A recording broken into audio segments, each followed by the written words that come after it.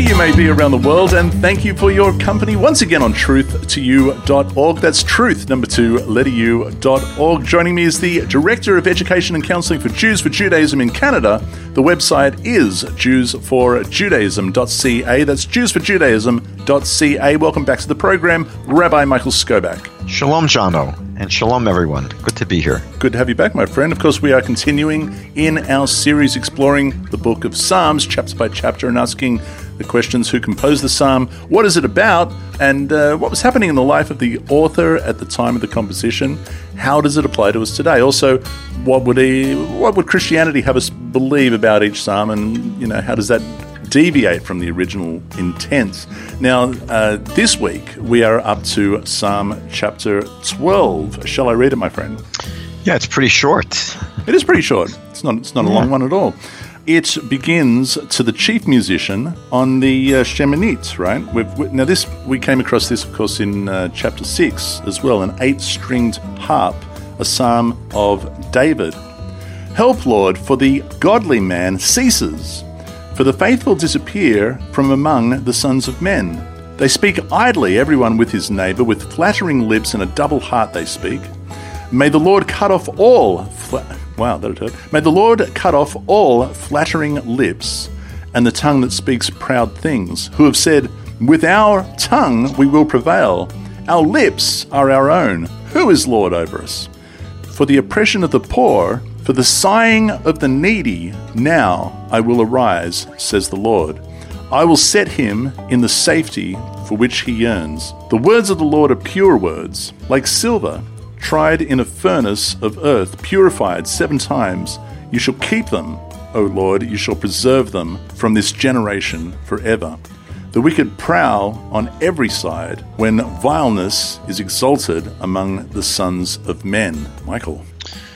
Okay, one thing I think that, we've probably seen in the 12 Psalms that we've done, is that just about every single one of them deals with David's concern with the wicked, either contrasting them with the righteous or just bemoaning, his having to to be at the receiving end of the wicked. So it's interesting that seems to be a recurrent theme just about, I think, every single psalm that we've done so far. It is a recurring theme, but the formula of this chapter seems to be a little bit different. Would you agree? In what way? Well, there are things about this that I find interesting, particularly where David invokes the words of God. God is speaking. So David would have us understand. It says, for the oppression of the poor, for the sighing of the needy, now I will arise, says the Lord. I don't know, but have we encountered David having God speak in the first person in any Psalms prior to this? Well, that's a good point. Not that I recall. I think we have seen David crying out to God, and David, I think, sometimes describing from his perspective what God either has done or what God should do or what God is going to do. I don't remember any statement really that's been made by God directly. So that's an interesting observation. It is different. Well, let's talk about that when we get there. I'll let you continue with the preceding verses. Well, first of all, it's not really clear if this has been prompted by some experience that David has gone through. It is, we see, there's no question that this is a Psalm of David, although it's not clear. And we've seen in previous chapters that you sometimes have to really speculate in terms of what life event in David's life might have prompted the particular psalm. And usually we were not on solid ground. Usually it was very speculative. Sometimes it does spell it out. Here it certainly doesn't seem to be clear. And it very well may not be reflecting on something that actually happened to David. He may be reflecting on either the state of the world when he was living, or his projecting in terms of what might be taking place in the future down the road. It's sort of vague in terms of what the context is here. What is interesting in terms of, I guess, some of our ammunition, and you pointed this out, is that this is one of two psalms where the choir leader or the conductor, it's not really clear what this first word in Hebrew means, lamnatseach, but it usually refers to either the musician or the one that's directing the musicians. Mm-hmm. But it's on this instrument called the shminit, which is the 8-string instrument. And this is the only psalm other than Psalm 6 where that happens. And so if we're going to analyze this psalm, that might be an important clue in terms of how to look at this psalm, because it seems to be paired with Psalm 6 in terms of that. I'm going to just read it again verse by verse, and I'm going to read it from a different translation that I prefer actually over. Well, I just read it from the New King James, as I usually do.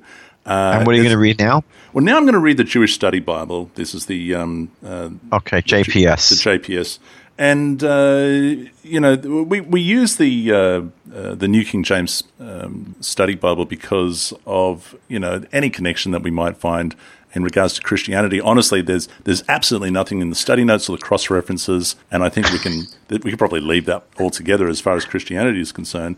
Now, I prefer this translation. It says, for the leader on the Shminit, a psalm of David, help, O Lord, for the faithful are no more. The loyal have vanished from among men. Men speak lies to one another. Their speech is smooth. They talk with duplicity. May the Lord cut off all flattering lips, every tongue that speaks arrogance.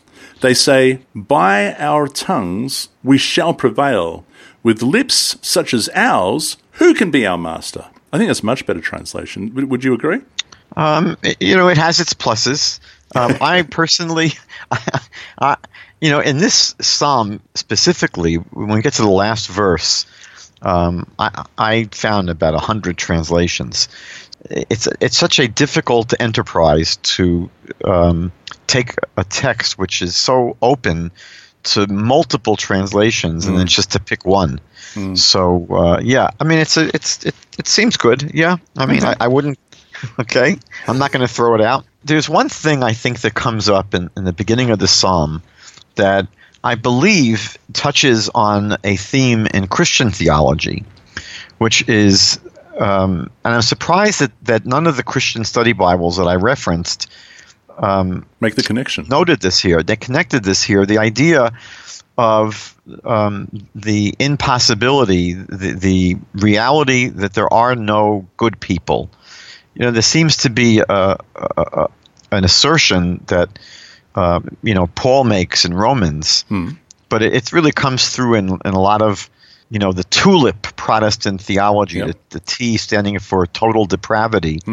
So when it says here that the pious are gone and the people of faith are no longer in existence, and it paints a really bleak picture of mankind.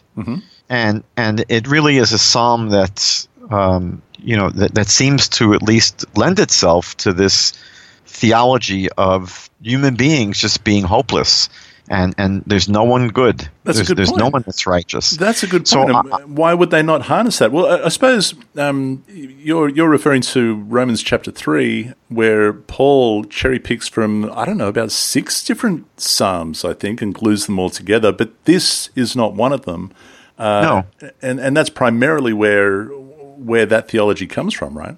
Right. I wouldn't expect it necessarily to be in Romans, but you would think that at least in a Christian commentary, they would note this. They would say, "You see, there aren't any good people. They're finished. They're out of the picture."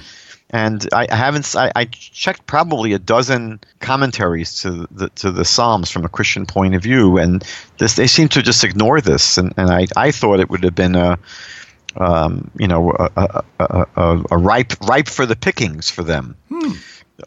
So that was my starting point when I looked at this psalm, and I feel that maybe I'm going to explain why they didn't go for this, but I think that just logically, when the psalmist, King David here, says that the pious people, it's not really clear if it's pious one or the pious people, but the pious are no longer well, that implies that they were here at one point. So I guess it would not be a very helpful passage to employ, because it seems to be implying that at one point there were these pious people, and the people of faith, if they are no longer, then they must have been at one point.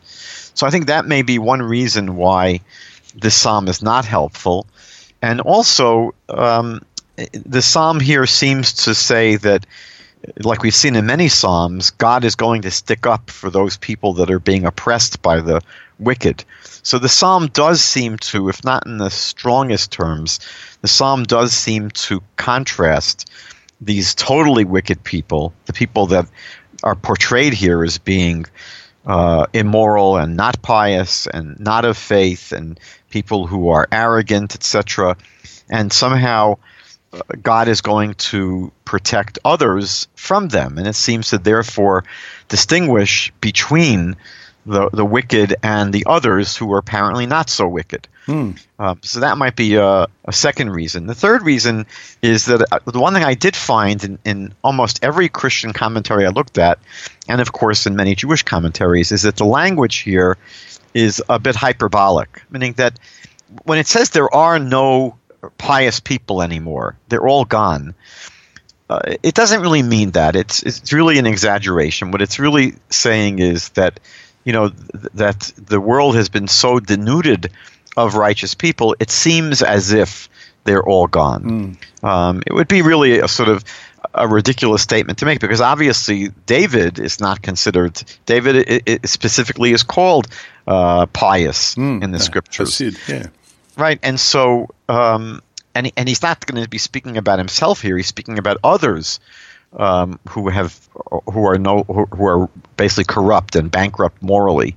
So it's hard to really say that this is painting a picture of humanity in general being totally bankrupt. And I think that the last thing I would share on this is that when you read the context of the psalm, the general flow of the psalm, it's not weighing in terms of the existential condition of mankind. It's not a psalm that is trying to teach us about what people are at their core.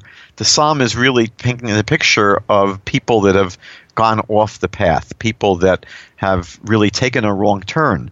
So it's one thing to speak about, to assert, like Romans does, that by nature people are all just lost, people are all wicked. It's not the context of this psalm, and it's not speaking about human beings in those terms.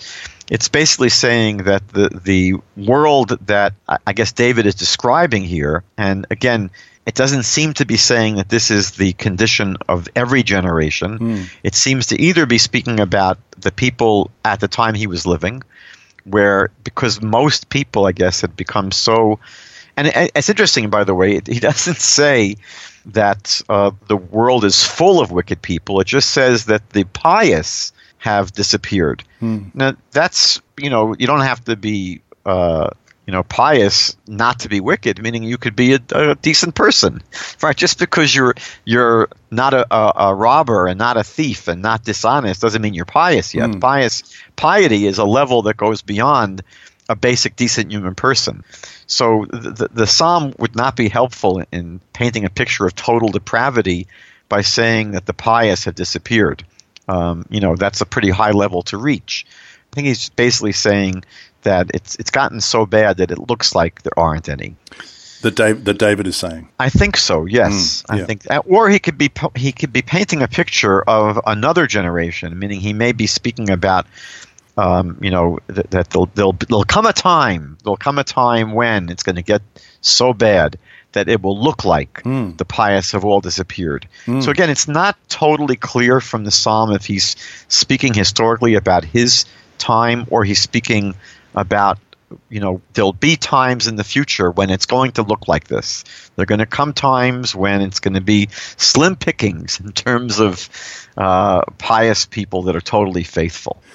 Now, what I found really interesting, if it is, whether it be David referring to his time, or referring to what he believes will be what the future will at some stage represent, the thing that really I found interesting was from where is David quoting God? Because of the groans of the plundered, poor, and needy, I will now act, says the Lord. I will give him help, he affirms to him. So where is David quoting? Is he quoting something that God has said, or is this a private revelation to David? Do you have any thoughts on that? Well, we believe, first of all, that Psalms is written not with prophecy. At least this is traditional Jewish view. Mm-hmm. The traditional Jewish take on we call it Tanakh, because there are three main sections, and you actually see this division in the book of Luke as well.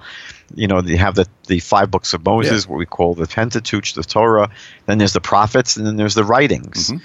And so the traditional Jewish thought distinguishes between the degree and clarity and intensity of prophecy in each of these writings. So the Torah is seen as, traditionally, it's seen as basically a word-for-word revelation by God to Moses. Moses is receiving a crystal clear revelation where every word basically is what God revealed to him. And it's because of that clarity that the 5 books of Moses is the only source of law that we have. We don't find any law in any other parts of the Bible. Mm-hmm. The prophets are basically there to chide the people who are not following the laws and to encourage them to get back on the program. Right. But they're not promulgating any new laws, because the prophets, we're told, for example, that Moses received his prophecy in a state of being awake. He was awake. He was totally clear. Whereas the prophets, the rest of them, all had their prophets and visions and dreams. And they had to essentially put the message of those visions into their own words. And that's why no prophet writes with the same style, because it's their personal style that's being imprinted on the revelation they received. So the prophecy is pretty strong, because they're getting a pretty strong and clear image in this dream or vision that they're having. But the writings are what we call written in Ruach HaKodesh, with the Holy Spirit. Mm-hmm. And it's considered to be a less clear form of revelation, meaning that here it's basically the person becomes inspired by God to compose these writings. And so it's less directly revealed, but there is some revelation going on. And so I would imagine that David, is speaking with that kind of source or that kind of authority in the sense that as someone who's being inspired by God, I believe he's in effect speaking on behalf of God here. And he's saying, you know what, God has seen so much plunder of the poor and the groaning and sighing of the needy, that David sees God standing up and saying, look, I'm standing up for these people now. I can't take it any longer. So, well, let me ask you, as a righteous king that David is, he has license to do that? I'm not to say that he's putting words in God's mouth, but he's really quoting God as saying X. As a righteous king, he has license to do that? Well, again, I don't know if I would necessarily take it as a direct quote, because, again, as far as I understand, we don't see Psalms as God revealing these quotes directly to David. So I'm imagining, and I hope I won't burn for this, I'm imagining that we see David here as someone filled with God's Spirit, and is inspired by God. And I believe that it is Psalms is poetry, and the poet has certain poetic license. And I believe that the inspiration, it's a godly inspiration, that David is led to, in effect, put these words into the mouth of God, as if this is what God would be saying. David is getting his impression of how he's being inspired by God, is that God, who would see what's going on, would see these travesties of justice. God can't do anything but stand at this point and proclaim, I'm standing up, and I have to put a stop to this. I don't think, As an alternative, is it also possible or fair to imagine that David has, with these concerns in mind, spoken to the prophets that were of his day, Nathan, for example. And this may have been a response via the prophet, and thus David may be quoting him. I would say it's not impossible, but I don't see the need to go there. Again, I don't have any problem with David poetically putting these words into the mouth of God. I don't think that, I don't think that he's trying to create a false impression. Oh, certainly not. No, I think what he's spoken is what we certainly understand of the character and nature of God in the greater context of the Tanakh. Certainly in from the prophet Isaiah, but to go back from David's time, and maybe you can think of another verse, but I had to go right back to Exodus chapter 3, verses 7 to 8, and it says, "The Lord said, I have surely seen the oppression of my people who are in Egypt. I have heard their cry because of their taskmasters, for I know their sorrows, so I have come down to deliver them." And on it goes. And so that's a great point, because David is aware of those verses, that's right? Yeah. So David, has two things now at this point. He has his knowledge of Scripture.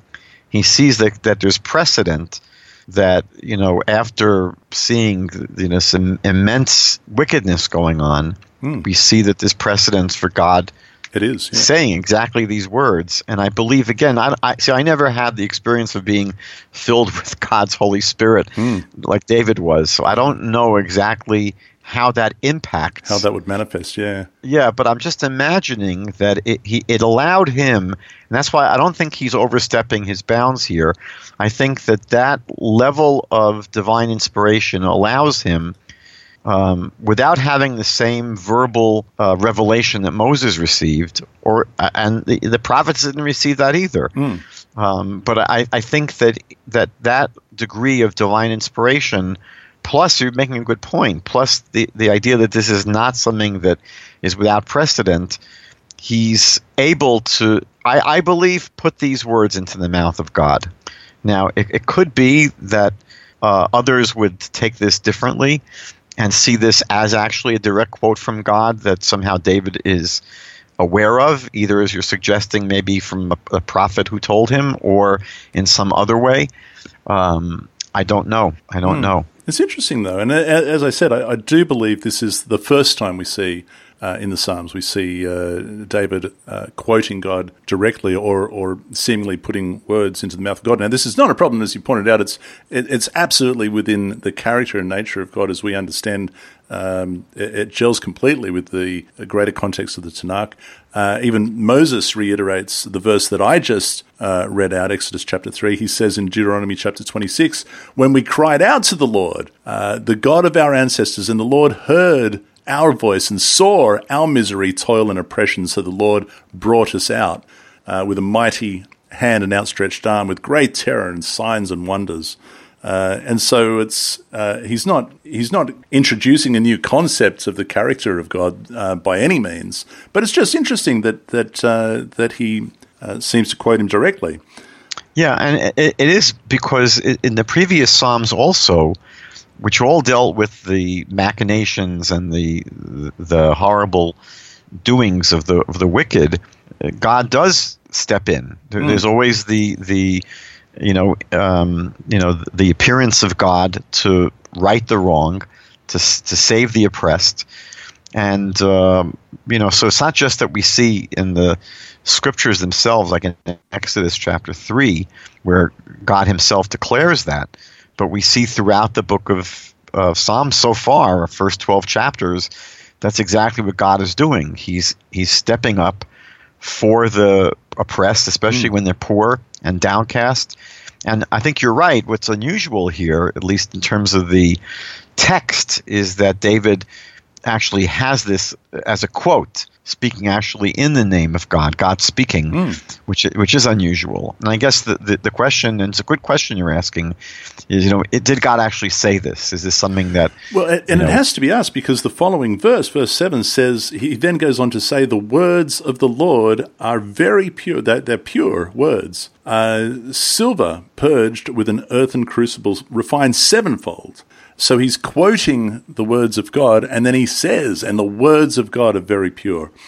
I think, by the way, that that's very closely related to a passage, I think it's in chapter 19, if I'm not mistaken. I think actually, off the top of my head, I think it's Psalm 119. See, if you go to chapter 19, which is actually, in many ways, it's close to 119, but in verse 8, the teaching or the law of God is perfect. It renews life. The decrees of the Lord are enduring, making the simple wise. The precepts of the Lord are just, rejoicing the heart.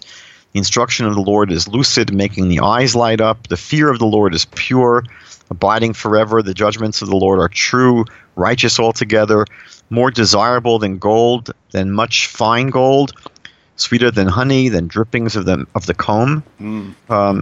He speaks here about God's word as pure and wonderful. And you're right, that theme comes up again in Psalm 119, I think several times, actually. Yeah, the verse I'm thinking of, in fact, is 140. Your word is very pure, therefore your servant loves it. So I think there, my feeling is that he's not referring back to that quote from verse 6, the one right above this, where he has God speaking directly. I think he's speaking here in general about the words sense. Of God. Uh-huh. I believe so.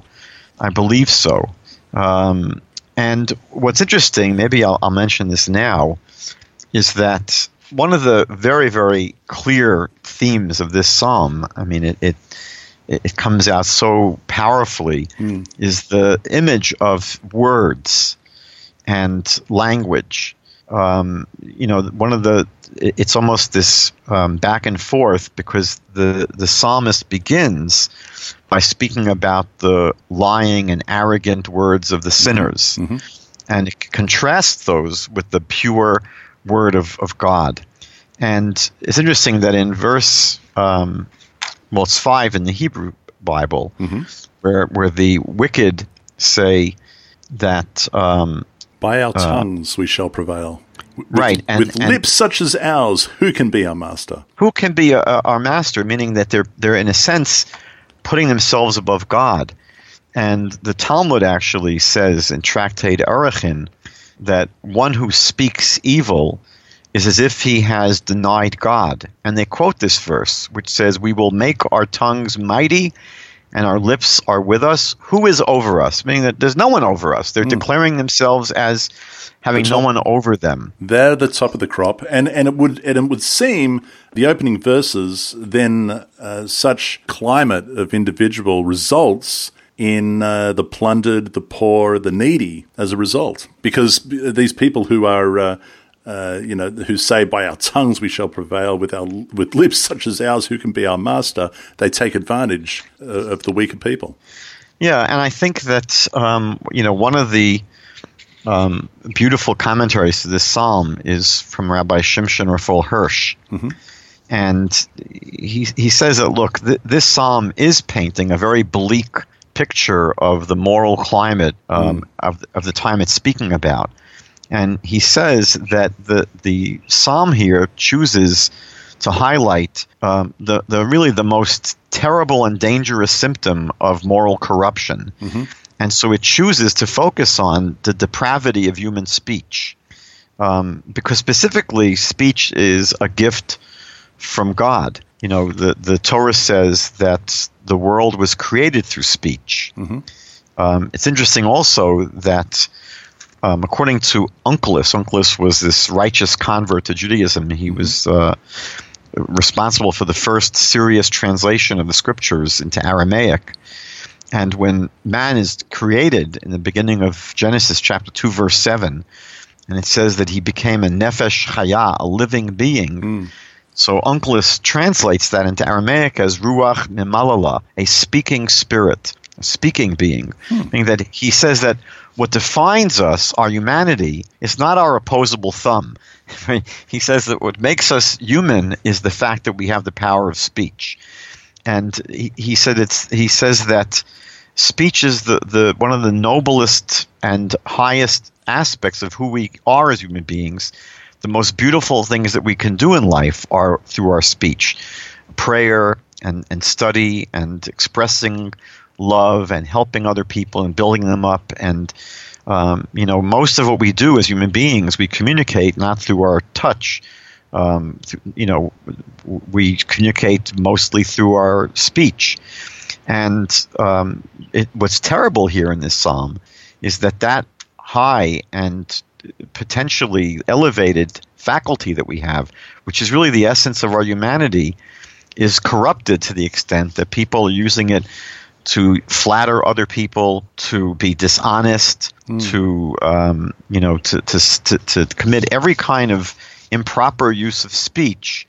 And what's interesting is that on the Jewish Day of Atonement, on Yom Kippur, so in the liturgy, there's a recitation of what's called the vidui, the confession. And it's a long, long list of indiscretions that we commit. And if you look at this list, the vast majority of sins that are mentioned are verbal sins, are misusing the power of our mouths. To swear falsely, to use, to speak evil of others, to slander others, to lie, to deceive, to flatter, all kinds of using our power of speech in the most debased kind of way. And it's interesting that if we go to Psalm 34, the psalmist asks the question rhetorically. The psalmist asks, who is the person that wants life? Who is the person that really wants to have real life, ideal living? And then the answer is the one that guards their tongue from speaking evil. That's verses 13 and 14 in Psalm 34. So the idea of speech having both these potential manifestations, where speech can be the highest expression of who we are as human beings, or it can be a way in which we debase ourselves in the worst possible way. Look, we're living in a society now where, our virtual communication, the digital technology that we use now, we see that the culture is toxic, that, people are, speak to each other in the most vile, nasty, hostile ways. There's no civility. Our communication has become toxic to a degree which is it looks almost irredeemable. I mean, it looks like we formed a culture where communication now has become so debased, and so that's what David is really painting a picture of here in this psalm, of a society where the corruption is illustrated really by the way people speak and the way they use their mouths. And it's just the mouth, it becomes this horrible, pernicious tool in the service of selfishness and depravity. And what I find interesting, now this is very, very speculative on my part, very speculative. But we have this instrument that's used in this psalm, and it was also used back in Psalm 6. Yep. And both of these psalms, this is something that Hirsch points out, are really psalms where, the writer has to try to regain their hope in God's saving power after, the reality seems so hopeless. That was the situation back in Psalm 6 where, the situation is just persecution and persecution and persecution, and it looks like, there's no hope. And there has to be some hope ultimately in God redeeming. And the same thing here, that, it looks like a world where he says, no one's left, everyone's gone. And the 8-stringed instrument is significant because according to at least rabbinic teaching, the normal lyre or harp that was used in the temple had 7 strings. And so the 8-stringed harp was considered to be one that will be used in the Messianic age, because 8 is always the number of transcendence. 7 is the number of nature, the number of our natural world. And then the 8th day. The 8th day. And so this is going beyond the natural realm to the supernatural realm. And what happens on the 8th day is the circumcision. And so I think that you have maybe one of the things that's going on here is there's a allusion to the number 8, meaning circumcision. And we have this image that we have about Moses. He speaks about himself as having arel sfasayim, uncircumcised lips. Mm-hmm. And the idea of being uncircumcised in the Bible is always contrasted to the one that's circumcised. Mm-hmm. And the prophets speak about, for example, the uncircumcised heart in Deuteronomy chapter 10, verse 16, and Jeremiah speaks about it in chapter 4, verse 4, in chapter 9, verse 25. This is considered to be, a description of someone who is corrupt because their heart's uncircumcised.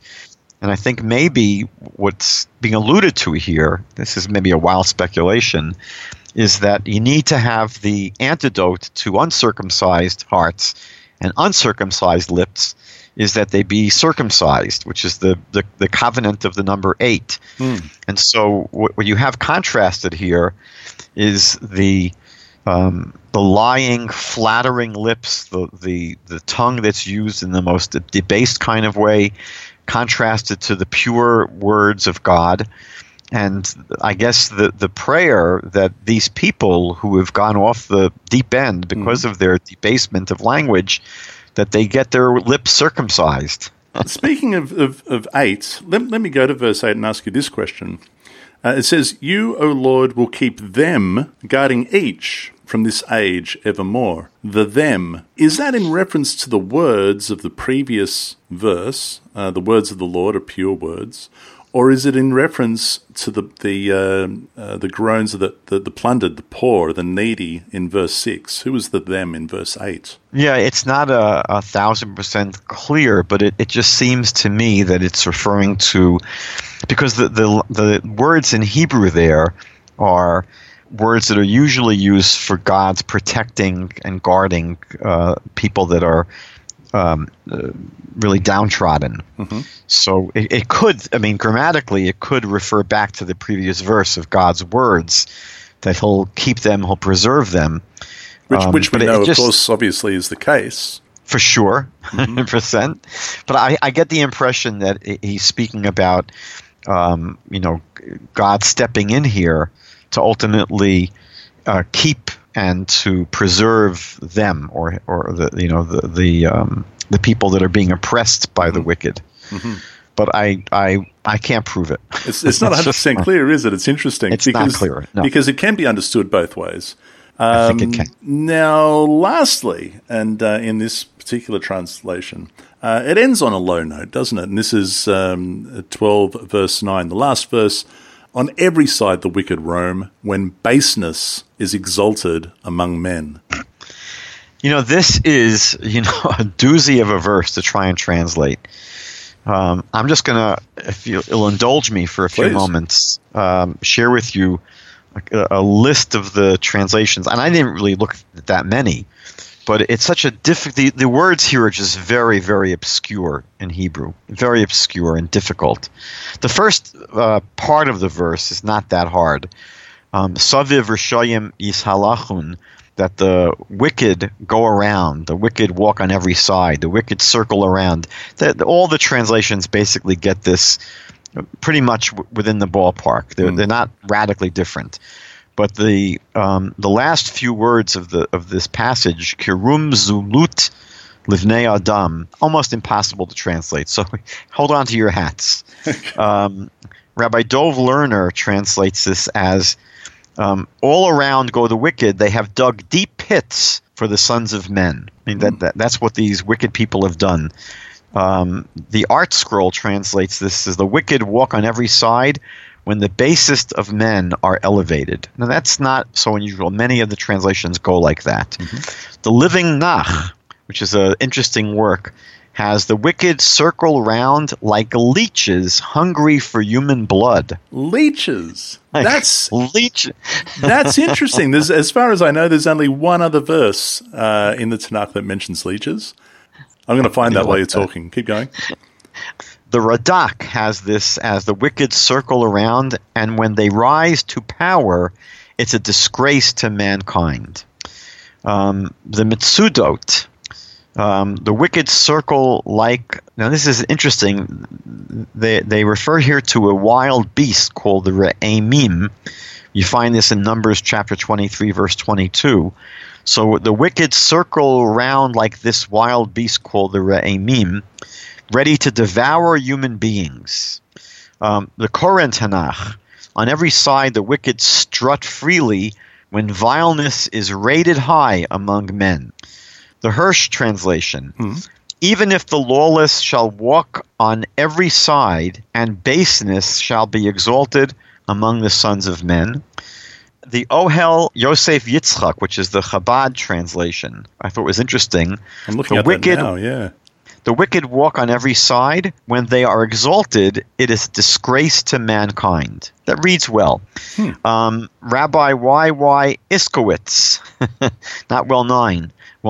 All around do the wicked strut when depravity becomes exalted among the sons of men. The Keter Judaica Tanakh, for we are surrounded by evil men walking around us. The proud wicked seek to ridicule mankind. The Metsuda Tanakh, the wicked walk on every side when the scorned are exalted among the sons of men. The Keter Crown Tanakh, the wicked walk on every side when the baseless are exalted among the sons of men. And finally, the JPS, which I think you just read, on every side the wicked roam when baseness is exalted among men. So these are not all very different, but some of them are quite different. And what I found interesting was that there was much less variety or variations when I looked at the Christian translations. They were all pretty much within the ballpark. I looked at the New American Standard, the English Standard Version, the New Revised Standard Version, the New American Bible, the NIV, the New Century Version, the Amplified Version, the New King James Version, the Christian Standard Version, the King James Version, all basically pretty much saying the same thing. But it is a very, very difficult phrase to really render properly. I think what happens sometimes is that I'm pretty sure this happened in the Christian translations, that since it's almost impossible to translate, I think they all just based themselves upon the earliest translation, which was the King James Version, and they didn't want to differ too much from that because they probably had no clue what it really meant. But still, the leech doesn't appear in any other translation that you read. It's just interesting that popped up. The verse that I was thinking of was Proverbs chapter 30, verse 15. The leech has two daughters. Give and give, they cry, and so on and so forth. But I don't know that leeches appear anywhere else in the Tanakh. I don't think this was a very literal translation. I think he was taking a lot of liberties. Yeah, it's a nice compact psalm. I think that the theme is important. I think that there's a lot more here that I was not able to figure out. I don't really think I have a great reason. I mean, Rabbi Hirsch suggested there's a similarity between the psalms in terms of why they're played on the Sheminit, because they basically are messianic in the sense that when will evil finally be addressed fully? We know that's the world are only going to become righted, at the conclusion of history. I think until that happens, we're going to see suffering and people misbehaving. But the problem is, I would say that so many psalms have the same theme. Why just these two get the Sheminit? There may well be a connection. Yeah, I just haven't found anything that's compelling. No, fair enough. But that is Psalm chapter 12. It's not a long one at all. It's reasonably short. Psalm chapter 13 is even shorter. Yay! We're going to be there sometime in the near future. I like short and sweet. You like short and sweet? I do. Psalm 13. That'll be short and sweet. Because, Jono, how are we going to do Psalm 119 in one show? I'll tell you how we're going to do it. We're going to go through it letter by letter. We'll cross that bridge when we get there. No, because it's divided up into the letters of the. You mean a letter a week? Yeah, That's what we'll do. Oh, boy. Okay. I think so. Then they're short and sweet as well. And that'll keep us going to, 2030, I think. About that. Rabbi Michael Skobac of Jews for Judaism, the website, jewsforjudaism.ca. Thank you, my friend, for coming back on the program. It was a pleasure. It really was. You've been listening to Truth to You with me, Jono Vandor. Join me on the coming Truth to You Israel tour. Details at our website, truth2u.org. That's truth, number 2, letter u.org. Thank you for your company, and I hope you'll join us again. Until next time, shalom.